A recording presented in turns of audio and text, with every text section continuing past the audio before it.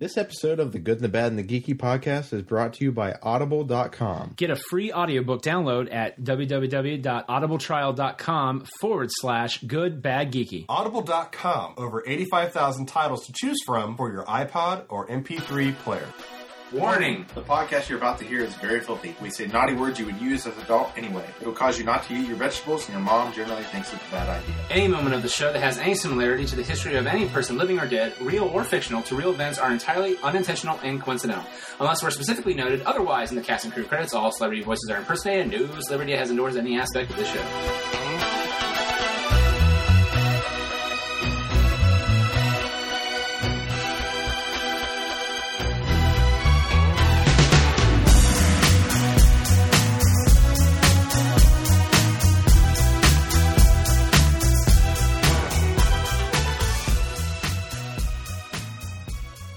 Hey everyone, welcome out to episode 160 of The Good, the Bad, and the Geeky right here on TalkSuperstation.com.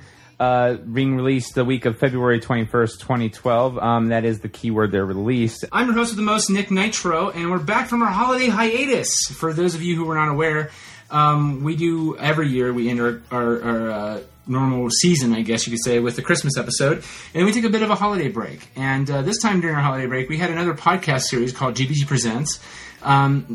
And this is the part of the normal podcast where I'm going to horse some shit out here. But if you'd like to see what you've missed in terms of this great content was put out during our holiday break, make sure to check out iTunes, keyword GBG Presents, or Good, Bad, Geeky Presents. And there you'll find the first season of shows for the GBG Presents podcast series, featuring shows such as John and I discussing my gastric bypass surgery experience in The Last Supper. I see what happens when you take a girl and subject her to Futurama in the Good That News Everyone podcast. And finally, our own DJ Meet with the help of Riggs, who you might know as Ing, the infamous new girl from our own podcast. Those two discuss everything and anything, such as all things urine to women with crusty nipples in the No Name Show. Again, those three shows, GBG Presents and iTunes keyword GBG Presents or Good Bad Geeky Presents in iTunes. Just go to gbgpodcast.com, download those episodes or previous GBG episodes, and allow us to soothe your ear holes. Okay, yeah, with a bit of whoring out of the way, like any good person, we're doing something a little different. As you notice, I didn't go with the usual, and as always with me is John Bettine GJ Meatline.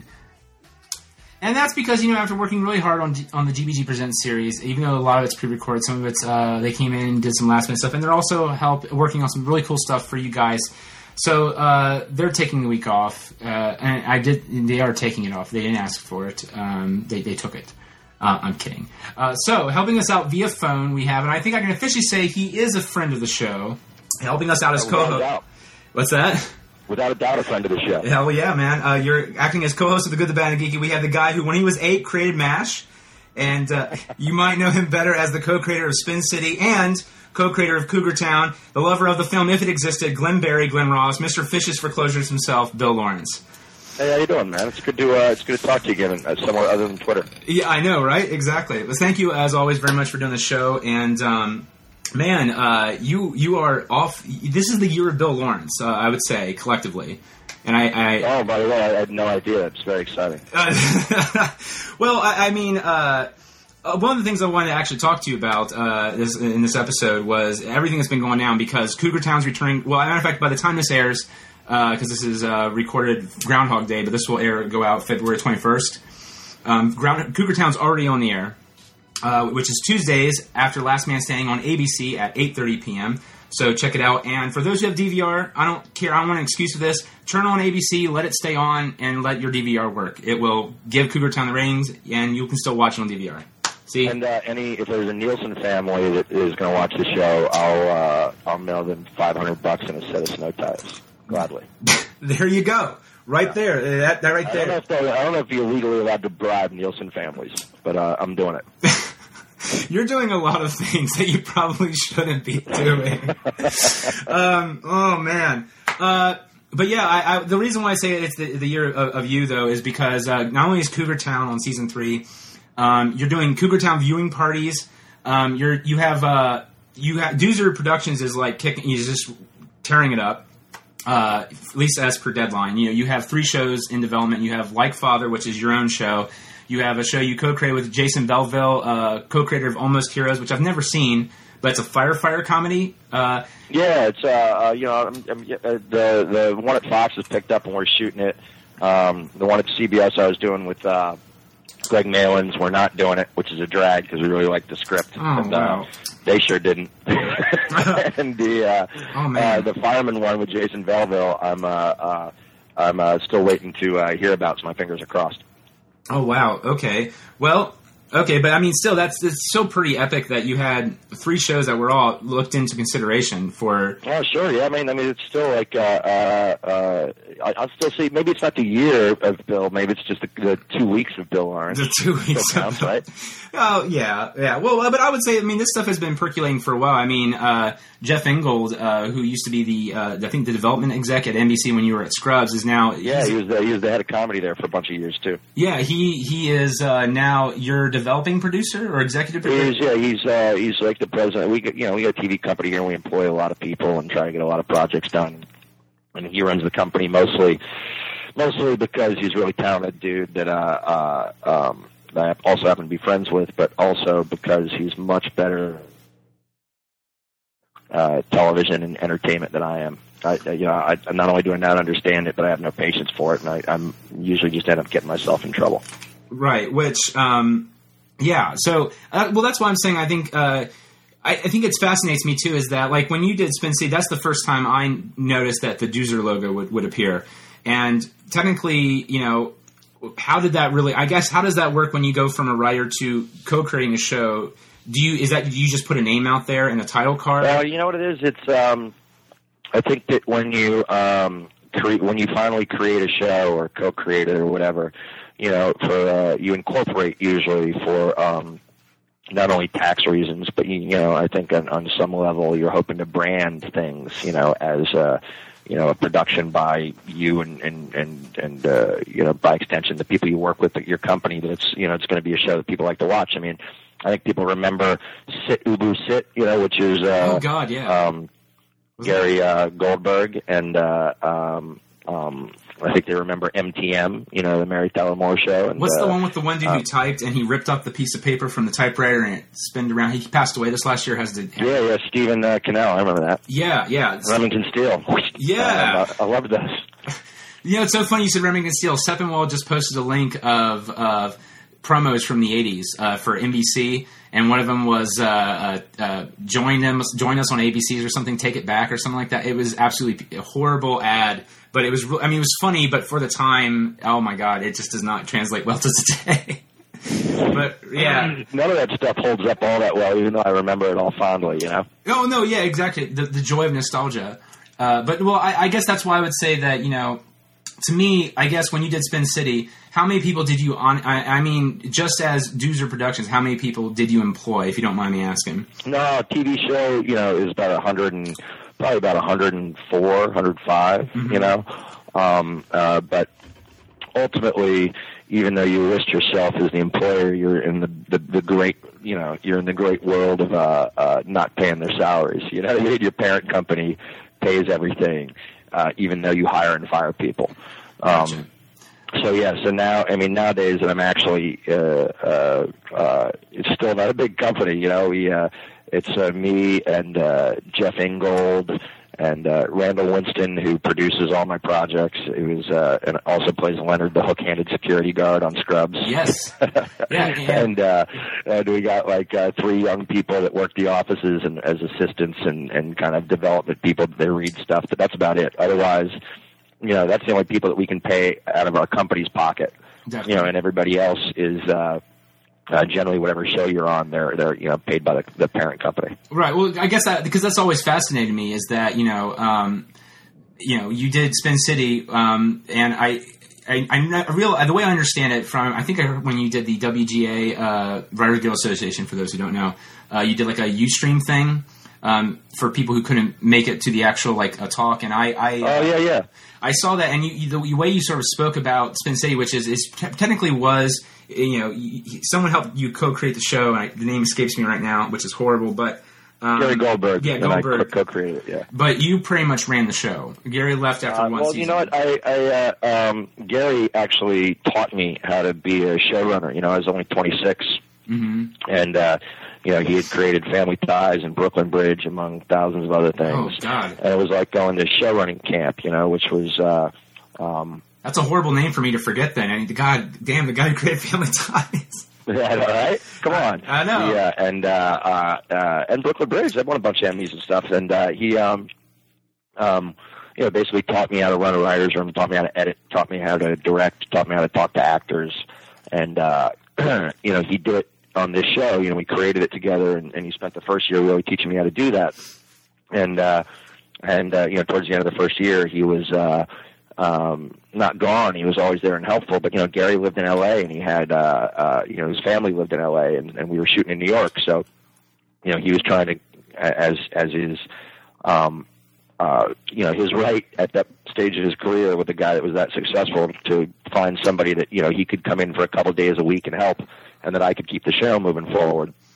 And it worked, and by the second year, Gary was back in LA full time, and I ran the show. Right. Well, and I guess that's why it's fascinating to me, is because and you sort of did mention this. It's frustrating, and you don't even want to try to understand, which is, I'm not to that point yet, but sometimes you have to put like a business hat on for just a second and look at things business wise, and it's really frustrating. Yeah, well, I think what you're talking about is, as a comedy writer, generally most of us got into the job because we like to sit around and write jokes, Right. And the idea of writing stuff that makes people crack up is about as far as our ambition would possibly take us. And the thing is, if you get lucky enough to be successful, you end up getting further and further away from getting to do that all the time, and further into hiring and firing and show budgets, and there's some fun stuff like editing and, adding music and post-production, but as far as like, the budgeting of stuff and boarding shows, it couldn't be more painstakingly boring and not what you signed up for. Right. It also answers the question, I think so often people say to TV writers, why don't you go do movies? Yeah. As if movies I did that to you the first Shangri-La, interview. Yeah. And the coolest thing about being a showrunner is everything that every movie writer wishes. When you write a movie, you hand it over to somebody, and unless you're Martin Scorsese or Steven Spielberg or Steven Soderbergh or someone equally as big, you just hope they don't fuck it up. And in TV, if you get to be a showrunner, you are the head writer. You're the director when you want to be. If not, you boss the directors around. You have final cut. You pick all the music, and you have final say on casting, and you actually set and decide how to spend the money, the budget. And so there's no better gig. Right. Well, I guess that's why I was really bringing it up, is because I'm more fascinated that, and that's why I did say it was, your years, even if the show doesn't make it to air, you've been very successful in taking this little company, which is technically you, the parent company, paying everybody else for you, and at least having a few set of employees and getting people other jobs, even if it's just for a pilot or whatever stuff. And I just find that very fascinating. Well, it's fun because, look, I hope I didn't sound cavalier when I said, look, I got 3 shows. I did 3 pilots, and 1 got picked up, which I'm super excited about, and that's at Fox, and then 1 didn't, and it's a drag, and 1 is right now a coin flip, and I'm, why I had to take a phone call before, because I'm literally waiting with bated breath, hoping to get it done. I'm super passionate about these things, but as far as what you're saying goes, everybody, 90% of the people in this industry work hand to mouth. Definitely. Okay, for every hit TV show that's on for 6 years, 7 years, that the whole crew and writers and cast get to stay on that show, there's a billion other talented writers, actors, and crew people that go, hey, cool, I just got a pilot. That'll get me enough money to get through the next 3 months. And then, cool, after that, I got a show. Oh, no, it got canceled after 7 episodes. Cool, after that, I got a movie rewrite. That'll keep me going for another 3 months. So, anytime you can generate work, especially, for the other people that you not only think are talented, but you like and support, it's a good thing. Right. And, I'm a big supporter of your work because, again, I find it very relatable, and I enjoy. Oh, thanks, man. No, you feel I'm speaking directly to you, don't you, Nick? It's not. I mean, it's not like a crazy relatable thing. Like, you don't think I'm talking to you through the TV or anything, do you? No, not like that. I mean, sometimes I imagine Bill Lawrence coming on the screen and just going, "Hello, Nick. How are you doing?" You know, nothing like that. Up, man? No, yeah. What's you know up? This is only funny to us. I know, right? I know, but. Oh, goddamn. But no, I find it just very, I find most of your stuff is very relatable. Like, I always find one character to really relate to or really latch onto. Like, when Cougar, and again, which, by the way, thank you very much. I don't do Examiner full-time. I don't do the reviews full-time, and we don't have an editor, so I'm dyslexic, too, so it gets really bad sometimes, and you pass your... I'm not kidding. Yeah, it's really horrible, is that I have to have a system for when I do my reviews. You read my review to myself, and of course, there's no problem with it. Read it out loud. Oh shit! And then I have to, and I'll still fuck up something. But you passed my review to Cougar Town on to your wife, and she said, "You're good. You're a good writer, dude." Well, thanks. I appreciate that. But no, I thought it was very kind, Chris. And again, a lot of people. I'm not saying this to get backhanded, but because even you, I think, sort of acknowledged that the show wasn't really finding itself yet in Cougar Town season 1. Yeah, I agree. And Ian Gomez was part of it, but I would say your wife, Krista, and Brian Van Holt were the two characters I latched onto because every moment they were on, I absolutely adored it. And then eventually you guys found a way to make that cover everybody, from Grayson to Jules and I think Tom. I love Tom. He's awesome. I love that guy in real life, too, man. He's so funny. He's a dude that if we keep going on past this year, which I'm really hopeful about, we'll probably try to make him a regular. You know, I mean, he'll still have the same role, but I just like that actor so much; it makes me laugh. You know? Oh yeah, Nick, you may be one of the only people that's actually watched this show start till now, because the problem for me has been that there's a lot of people that watched some of the first 5 or 6 episodes and decided it wasn't for them. Yeah, and then most of our fans now came to it late, you know, and then decided it was for them because it was a different show. You know, I'm very grateful that you actually are one of the people that's gone start to finish line, man. Well, thank. Well, I think the thing is that when I started doing the Examiner, even back then when Cougar Town started, I wasn't doing it like as I am now, which is like I try to do at least 1-2 reviews every week. It was whenever I could, and I love Scrubs, so I was like, I'm gonna stick with it because every show that has problems is going to find itself. It has to. In its own way, and sometimes it hits off right out of the gate, other times it takes a bit. And your show took a little bit, but you guys found it, and now again, it's critically loved. I don't know any critic who doesn't really. I'm sure you'll say there is, but because you guys check that. But I mean, all the big ones that I think matter, like Osceola, Sepinwall, McGee, Mo Ryan. We all love Cougar Town. Well, I'm so grateful. You know, one of the cool things. One of the cool things about the fact that network TV is, coming down to the level of cable TV. I'm going to come back around to what we were just talking about, I swear. Sure. That as the ratings get smaller and smaller for what it means to be a hit, yes, there's still some giant hits that no one can explain and that just get to print money, and it doesn't matter what the critics think. But sometimes now, the difference between a show that, you know, does numbers like ours in the mid-2s, you know, surviving and not surviving, are a loyal fan base who will follow it from place to place.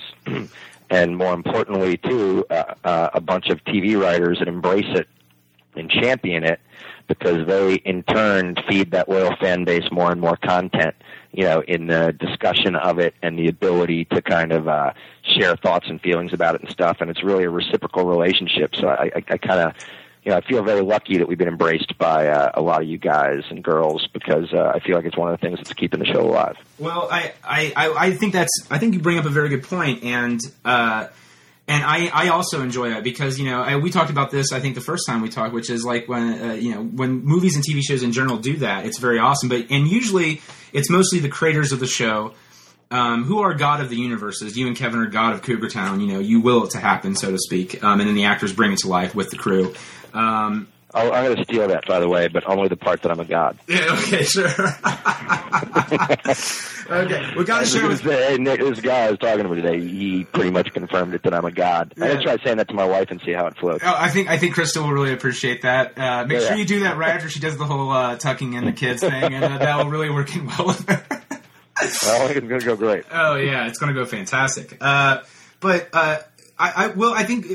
And I guess I was actually a little bummed to hear that you were a little bummed earlier in the week because on Twitter, you're way more of a presence on Twitter than I am. So obviously people pay, and you were just like, is this all worth it? I guess, and well, you know what happened, man, is that is that when what we're doing right now while doing our jobs. Yeah. And by the way, I have the greatest job in the world, so I cannot complain. I'm not and saying anybody you're saying that's listening otherwise. can reach through my phone and choke me if they want. But doing, all these kind of guerrilla promotion tactics and flying around the country and throwing parties for people, by the way, absolute blast. It is exhausting and it's expensive, to be flying around and opening up bars for people, on our own tab because it's not ABC doing it, Right. And the one thing I've noticed is when I get bummed out, I still never met a Nielsen family in my life, and I still don't know people that watch the shows that the Nielsens say everybody in the world watches. Right. So it's and by the way, it's because of my sensibility, and everybody has different ones, but it's just it's tough because you go, wow, we're doing this a lot, and people are so nice, and it's so rewarding, and I'm glad to do this for all these guys and to thank them. On the other hand, that's 5 different states, a few thousand people, still haven't met a Nielsen family, and still haven't met somebody that's one of the 27 billion people that watches 2.5 Men every week. Oh God, yeah. I love Big Bang Theory. I've been a supporter of that show, and I'm glad. I really like that. I really like Big Bang Theory. I think it's great. Yeah, I'm so happy that it's actually successful, but it's also frustrating. Matter of fact, when I did a review for Chuck, I love Chuck, even though there might be some plot holes sometimes. But beyond that, the show does what it does, and they both premiered the same night. And Big Bang Theory is now a huge hit, and Chuck. Finally, it's off the air. Granted, it got to write its last season, but so that's what I'm saying. Chuck had a good run, man. But you're right. It's like, don't you wonder? I wonder 2 things. One, does that mean that I'm that different sensibility-wise than everybody else? Or 2, does it mean that more people than you really think, than the Nielsens think, anyways, are still watching Chuck?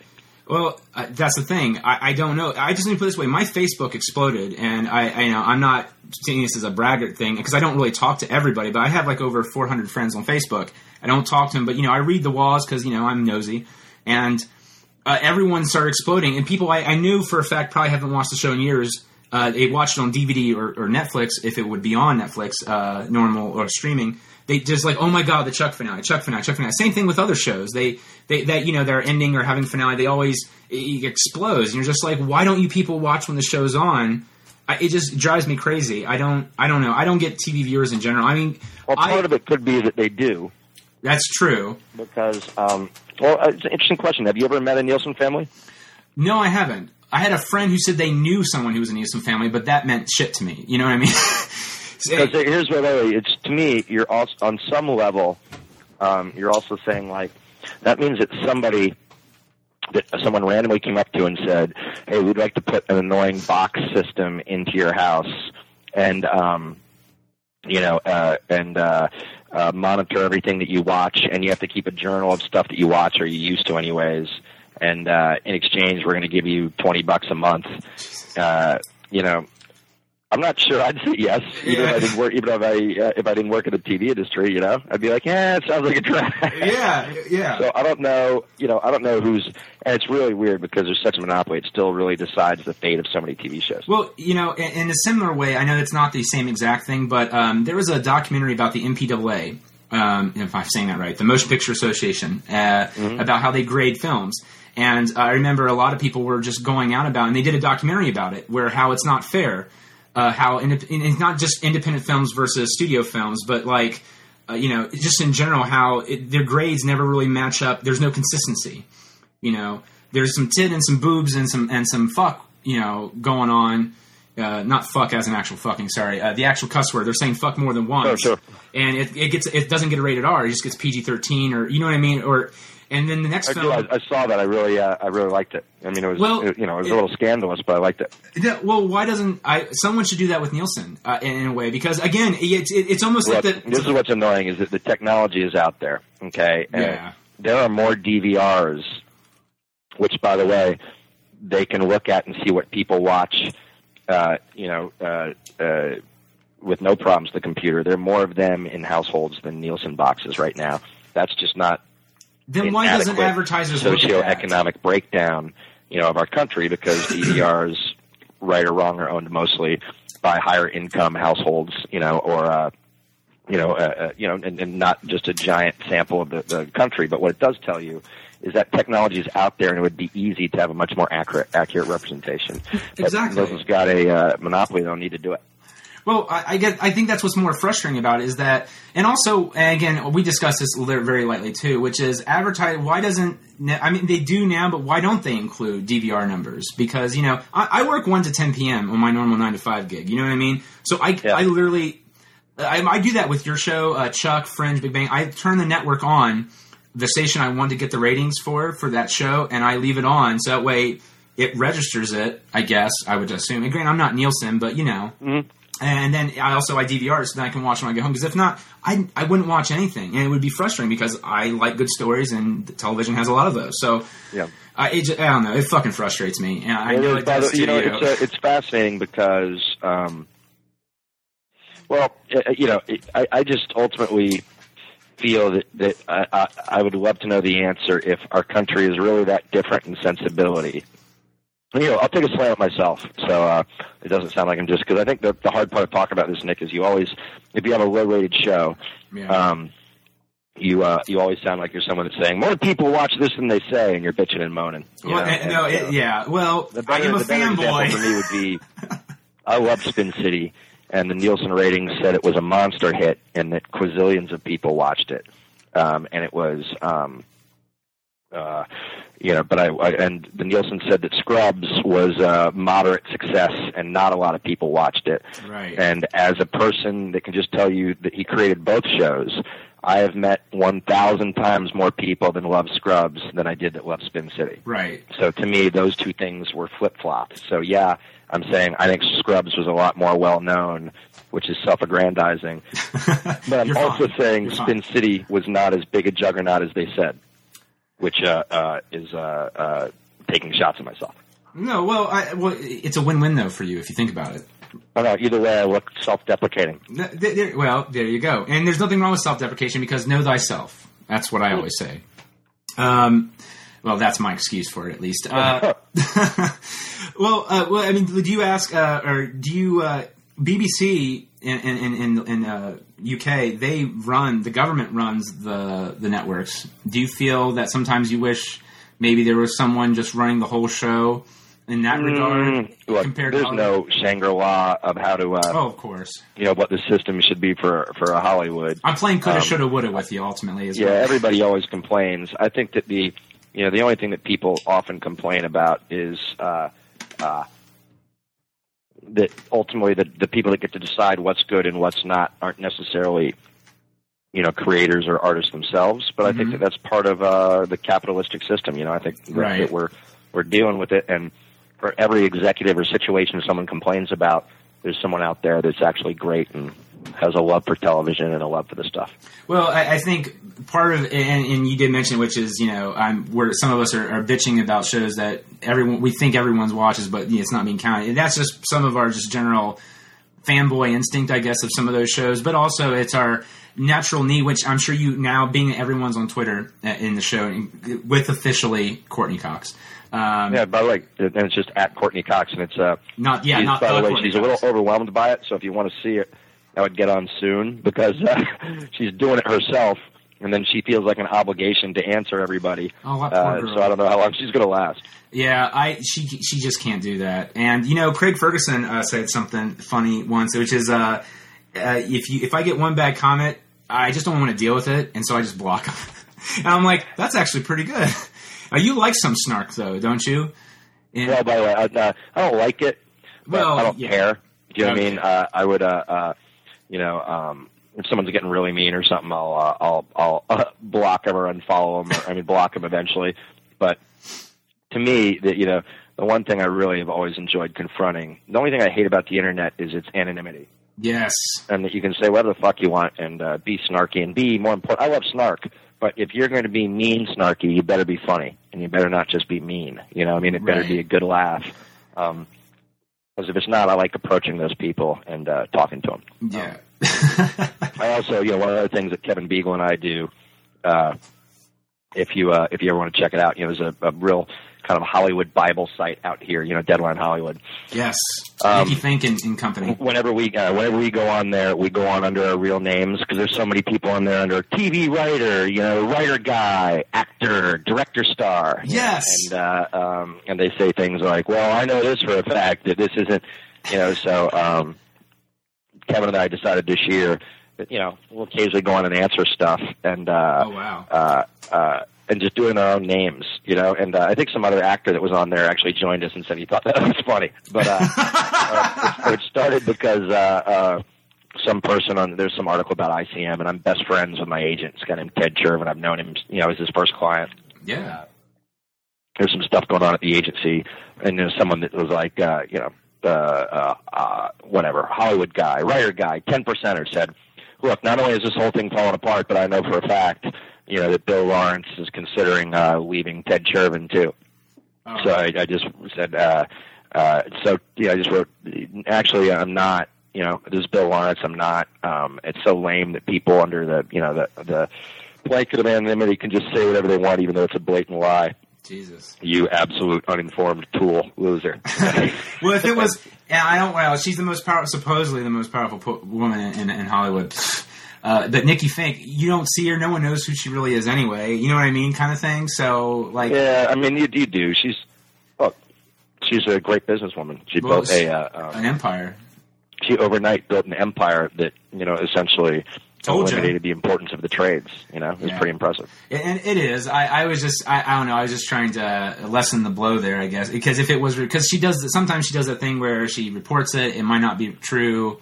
And then if it is, she goes back and is like, I told you. That's her big, I don't know. Told you. TOLDJA. Yeah. Told you. Yeah, with a giant black bold right there in your face. Maybe I think I'm only going to write told you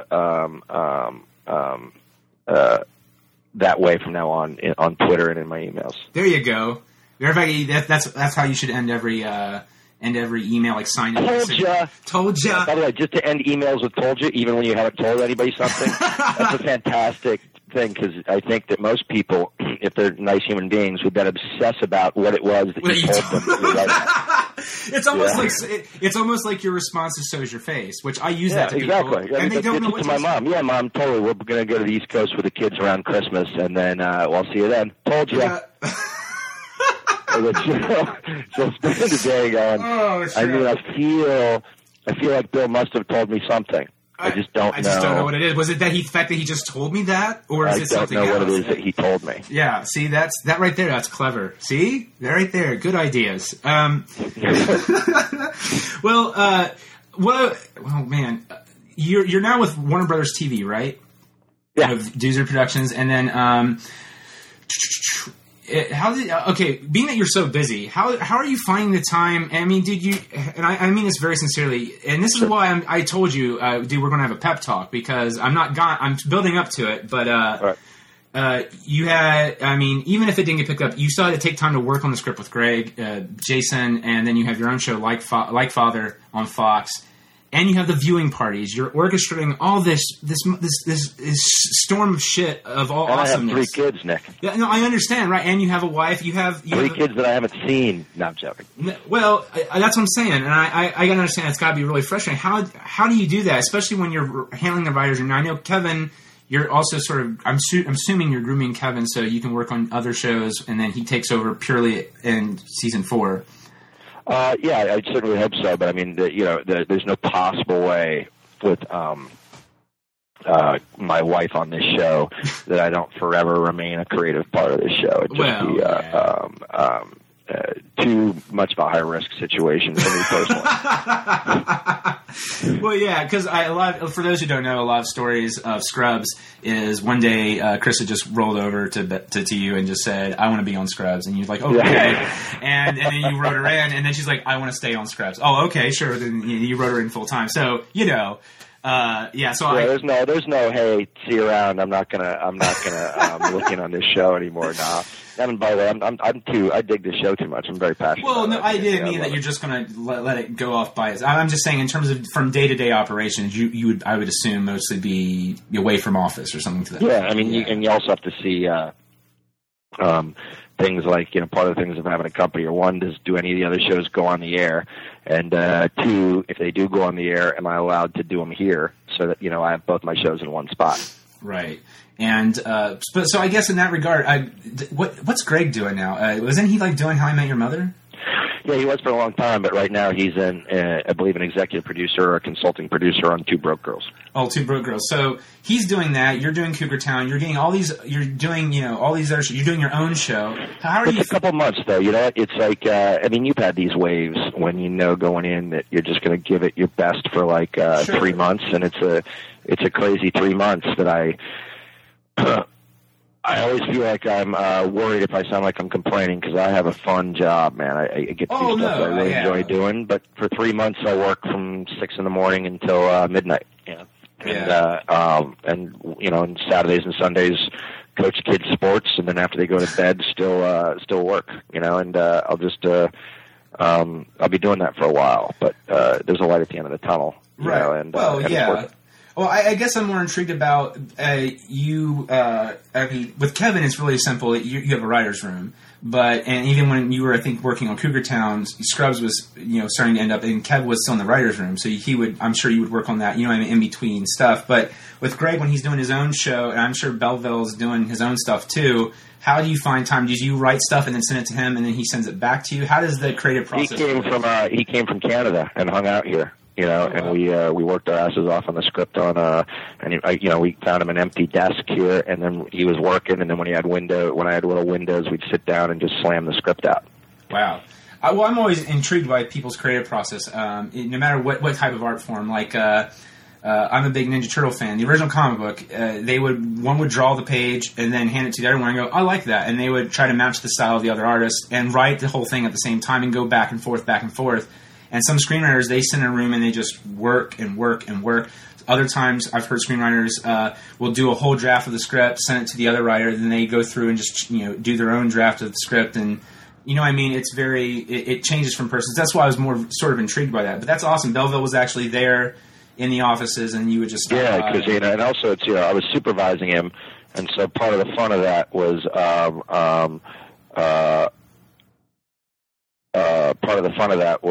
he was able to write a quick draft after we did the outline together, and then I got to sit down with him and rewrite it almost like I would if we were on the same writer's room together with him. And it was just a really fun process, but it wouldn't have worked if he wasn't here. So it's something else I've caught on, and because again, I really try to. Last few times, I've only had 1 or 3 questions sort of prepared, but I've sort of tried to prep everything this time. Wow, I'm impressed. Oh, thank you. But again, I didn't know Goldman's name. What the fuck? I like you when you wing it too, though, man. But it's going well, I think. Well, thank you. One of the things I think you said in Fitzdog Radio, you said that you really like taking people under your wing. Which I find very fascinating. And when we spoke to, I don't think you know him personally, you're chumming with him.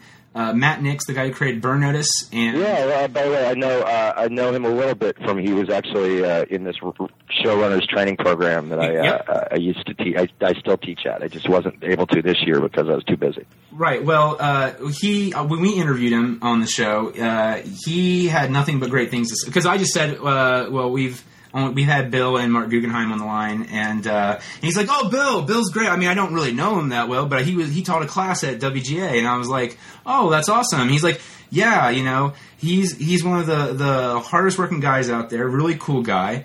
And he did something that a lot of writers weren't really doing, which is they were stating they always build up what to do, what not to do, but you talked about your faults as a writer. Yeah, I talked about how I screw up. I screw up all the time. Right. Well, I mean, I think that's a nice. I think it's a very not that you screw up. I'm talking about in terms of that you embrace it and say, listen, because his thing was, and he made that part of his thing too, which is don't make other people suffer for my problems as a writer.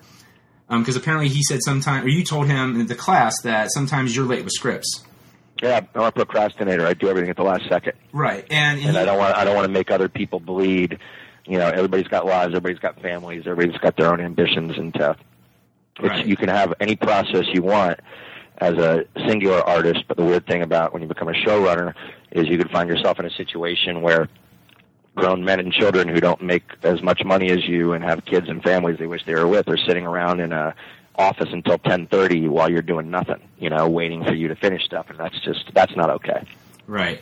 So that's what I'm saying. I find that very. So I don't know. Everyone has nothing but nice things to say about you in terms of, and also again, you do sort of foster people and helping them out a little bit, and at least. But I'm a cocky pain in the ass too. I'm sure there's I was dealing with it recently, and there's a giant pool of people that find that I'll have talk to you, Nick, if you want to do a different show, that find me intolerable.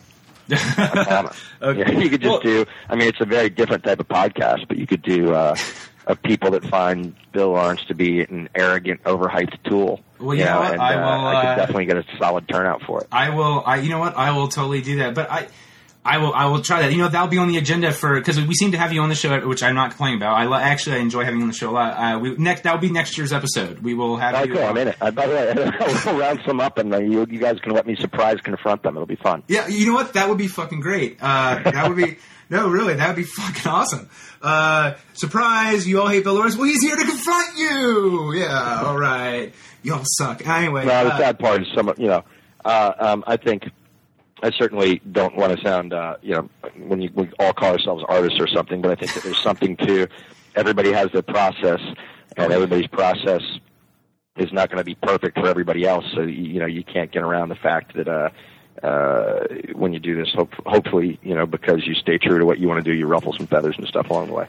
Well, at least on my perspective, we got you on the show back in 2008, and that's just because I visited the Scrubs message boards, and I was just doing it because you do that on Twitter to people and whatever, and no one ever responds. You know what I mean? But you were very kind and emailed back, and so I just think that and this is where at least my version of the pep talk comes in, is that you take people under your wing. Like I'm not a professional reviewer or whatever. You fought really hard on Twitter to try to get a showing here in Columbus because I missed the one in Lexington, and you know what I mean? You don't have to do that. That's what I'm trying to say. You don't have to do these viewing parties, but you do. Look, you're being very nice. Well, and, I'm going to try to be sincere because I'm not great at it, but I hope that it reads, which is, and it's not being nice. I am truly forever grateful that I get to do this, and that some people actually care so much that they would watch the shows, if not write about them, if not go on a board and talk about them. To be cavalier about that is one of the signs that it's time for you to get out of the business. And the fact that, somebody might still tweet me, hey, I was watching the rerun of the finale of Scrubs and I got choked up. I don't sit back and go, man, I'm pretty cool. It just honestly, I'm very grateful that anybody would give a shit. And so, I think as a huge TV fan myself, and film fan and, theater fan and musical theater fan there, I embarrass myself. No, we're all friends here. Anytime anybody that, I've really admired has responded to me, I've been, it just kept me invested so much, and I felt like they got it, that I cared and that I was grateful for their work. So I just want to reciprocate. It's certainly not. Well, I think it's everybody's obligation, and I think that you probably respond a lot to the people that really continually do that. And they're sincere about it. I see Damon Lindelof still all over Twitter, and I just think he's another example. And I think Dan Harmon, in his own way, is an example of that. Yeah. Well, I was just saying that. I mean, you seem genuinely bummed, and so my version of the pep talk is, well, just don't. I know you don't, because again, as you said, it would be cavalier to But I mean, I'm just saying, if you do get a little down, just don't forget about that. I know you probably don't, but just pop that card out and just go. You know what? I don't. I just think that one of the things that's fun on Twitter is, look, we all have shitty moods, Oh yeah. And I think that one of the things that people shy away from on Twitter is you saying, "Wow, it's hard to get out of bed today." I feel like the day is just kicking my ass, and Right. I just feel like it's fun to do it. So what the heck? Well, no, yeah. So, but I mean, again, and that was also a thank you to me. It is not also just a pep talk. But wait, did you get the wine? Okay, I was Yeah. freaking By out. the way, the power move, man. No, Too nice. Anybody that sends booze. Well, I felt bad. I actually got you something else for your birthday, but I'm going to save it for next year. And I got Kevin something too, because Kevin keeps saying he's going to come on the show. I just it was a mail mix up, and I said, you know what, just have it ready for next year. Nick, you should get Kevin on there and talk about. There's no bigger movie nerd in the face of the planet. I know, right? That's why I want to get him on the show. Matter of fact, I'm hoping we can pull it off. Maybe you could help me with that, because sometimes I don't think he sees my Twitters, which is fine. I will book him on your show right now. When do you want him? He still technically works for me, even though he kind of works with me. Probably we can record it early and then have it ready for the finale when Cougar Town airs, or a week before Cougar Town finale airs. Yeah, definitely. Because I would love to get, because he's he used to work for Ain't It Cool News, which yeah, man.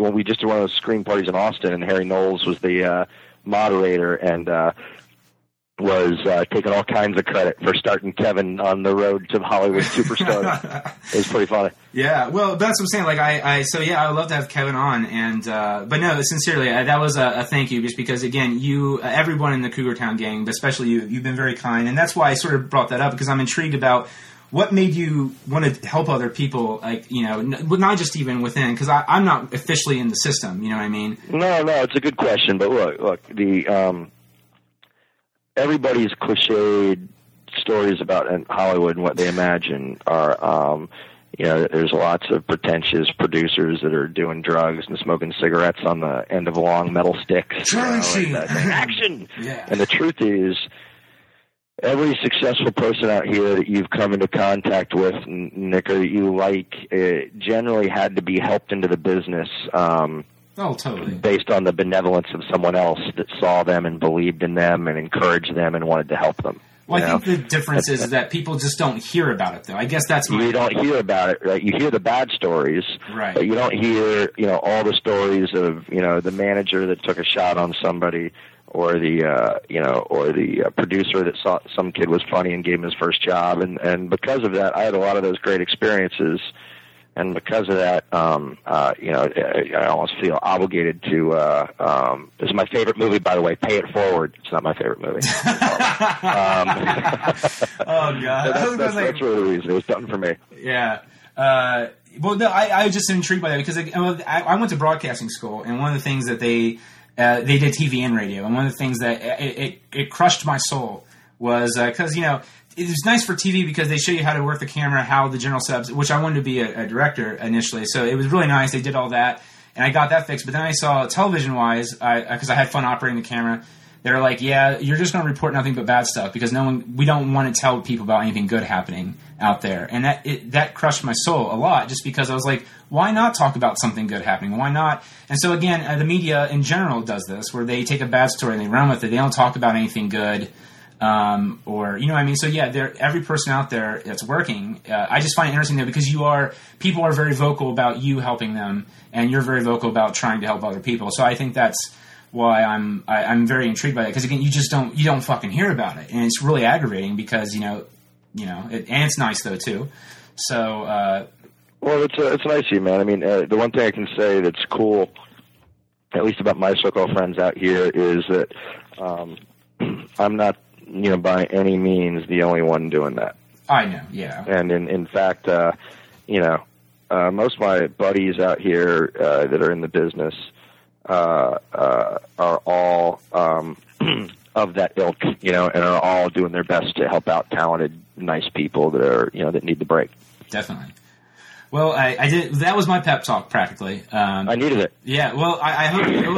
Well, sincerely, I hope you do, man. Because again, you've done the ending of the Scrubs finale. I think I know that was your point of the joy of working in the business and creating something for not just yourself but for everybody. But I hope, I think that was my thing, and I didn't hope I get a little Oprah on your ass there. I didn't mean to. No, it's good, by the way. But when I get dragged to sincere, it always makes me a little nervous. But I'm in. Oh yeah, I can feel the tepidness in the air. My hand shakes a little bit. It's okay. I'll get through it. Well, don't worry. Under your seat, there's some keys to a brand new car. I'm kidding. That would be a power move. You get a car and you get a car. Yeah, we all get a car. Yeah. Well, that would be great. That would be actually. I would enjoy that. But no, yeah. I just thought that was interesting. And again, you've had such a great year. Warner Bros. TV. Now, I guess this is another question, being that you do like to help, because this was leading into this too. Okay. One last serious question, which is when you do a writer's room, and you do, at least in my opinion, because the guy, I forgot his name already, the guy who did Remington Steele. Steve Cannell. Yeah, Cannell. He had dyslexia really bad, and I found out I had it a few years ago. How do you work with people in your writer's room, or have you experienced people like that? How do you work around them, with them, to do stuff like that? You know what? It's just, by the way, to me, I will work with and do anything with anybody if they're talented. The only time I've ever been around that is Donald Faison, which made it hard for him to sometimes... when I was writing scenes on the fly, it made it a little harder for him to learn things on the fly. You know what I mean? Yeah, it's really hard. Man, there's those stories to me are always the greatest success stories, because anybody that's got the backbone to get through the type of stuff that might make other people roll over and be wimps about it, ultimately they're the ones that you want to be working with. Definitely. And so that's been my experience so far. Okay, I'm going to bust out a few more questions. We got all the serious stuff, the real sincere stuff. We got that all out of the way. There we go. That way we can not be tepid anymore. Scrubs musical, ever going to happen? Like Broadway? Hey, Randall. They want to know if the Scrubs musical is ever going to happen on Broadway. Randall's saying absolutely. We got the rights. Randall's taking meetings all the time, and he's trying to put it together. Fucking hey. I think it would be a gas for that to happen, man. It's hard to think about it if you see the Book of Mormon, because that show is so damn good, and I'm so jealous. And now, any comedy writer that sees it immediately thinks they couldn't do anything like that. But we'd love to take a shot at it. The guy from Avenue Q, Deb Foreman, the people who pretty much wrote the musical with you guys, are they all coming back to help out with it, or are you? Randall's trying to put this thing together in any way, shape, and form he can. But yeah, I mean, I'm sure that we would probably try to use some of their songs, if not use him again as well. Fucking A, dude. Will it be due in London and then go out to the States, or will it? Or again, that's it's still so far off. So far off. Okay. I'm gonna have Randall tell you what do you want it to be, Randall? You want it to start in London and then go to the U.S.?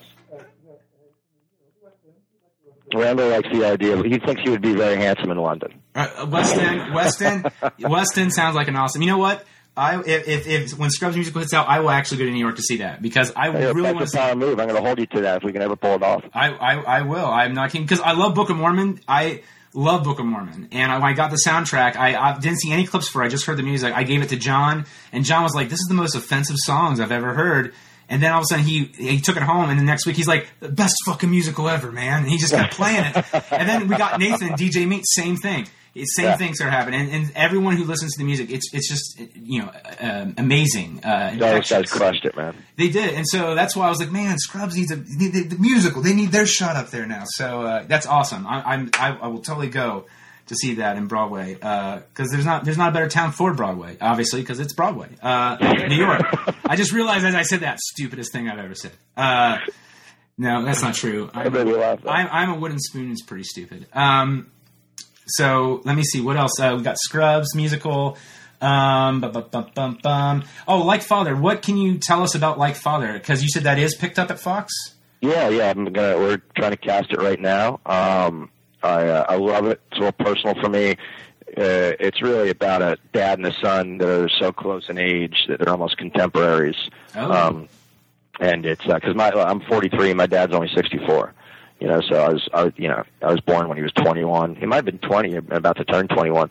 And so it was always kind of cloudy when I was, like 18, 19. My dad was only 39, and it just felt like we were kind of in the same world of being beer drinking idiots and stuff. And, but I think people really like it, it's single camera comedy, and, hopefully, has kind of that mix of comedy and pathos that I like doing. Do they? You might not. You probably don't know because again, it's very early off. Is it probably going to be on the Tuesday night Fox comedy block, like after Raising? I got no idea, man. To me, I hope they pick it up because you know how it works is, Fox buys 50 scripted pilots, and of those 50, they decide to make 10, and of those 10, they put on 6. Oh, I thought I'm sorry. So hopefully, it'll be one of the ones that's on. But if it was, I'd love it to be on. So it got picked up to be made into a pilot, but it's not officially picked up to air officially.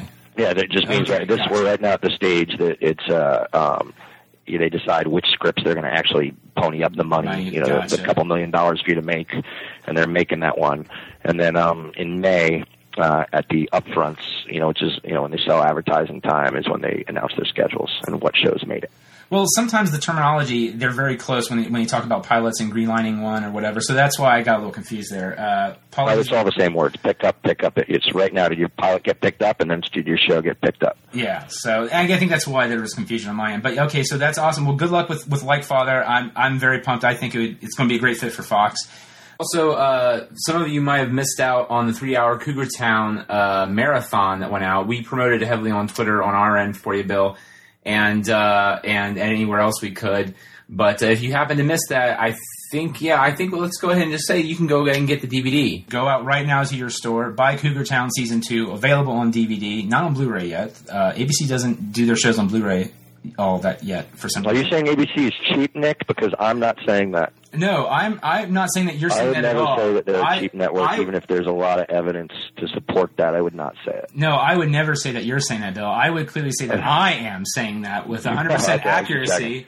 That, you've got a lot of evidence. There's a lot of, you can look almost anywhere to see that they're cheap. Yeah, the evidence is it's out there. But yeah, Cougar Town, 8:30 p.m. after last. I mean, come on, this show should have been on forever ago. Come on, ABC. Worst titled show ever, but give it a shot. It's not about an older woman hooking up with younger guys. I swear. Exactly, it's about the cul-de-sac crew drinking some wine, having some fun. 8:30 p.m. after Last Man Standing, Tuesdays on ABC. Always being cheap. There we go. They're probably not going to like that. But who's going to fucking listen to this show anyway? From the lawyer side of things, probably. Yes. Yeah. Knock on wood. But yeah. So Cougar Town. Watch the goddamn show. And again, DVR. Do what I do. Turn the channel onto ABC. Let it run. There you go. Then watch it on DVR. Everyone's happy. Anything else you want to plug, by the way, good sir? No, man. It was fun talking to you. It's always a blast to talk to somebody that likes TV as much as I do. No, yeah. If my one cause that I put out there, anybody that runs into someone that says that they don't watch television, they do. Tell them that they do, and tell them to stop lying about it. I fucking hate that. Everybody watches TV, and the people that say they don't are just snooty people that think they should be proud of it. It's very weird. Thank you. You know what? That is a fucking great thing to end on because I used to have a friend who used to say it to me all the time. It's like I would be talking about some show I like because they asked me, and then they go, well, I don't watch a lot of TV. I don't watch TV. Well, guess what? Yeah, you do. You do watch TV, you liar, and there's nothing to be embarrassed about. It's not a crack habit. It's not heroin, and you're not smart just because you read a newspaper once in a while. There we go. Fucking A, ladies and gentlemen. Bill Lawrence, again, Cougar Town. I'm not gonna quit saying this. At 8:30 p.m. after Last Man Standing Tuesdays. Check it out. Thanks, Bill, for being on the show. No problem, Nick, and I'll look for you on Twitter, okay? And you can look for all our cast and everybody, and I'll have Kevin give you an email and hook you up. Yeah, definitely. Thank you, sir.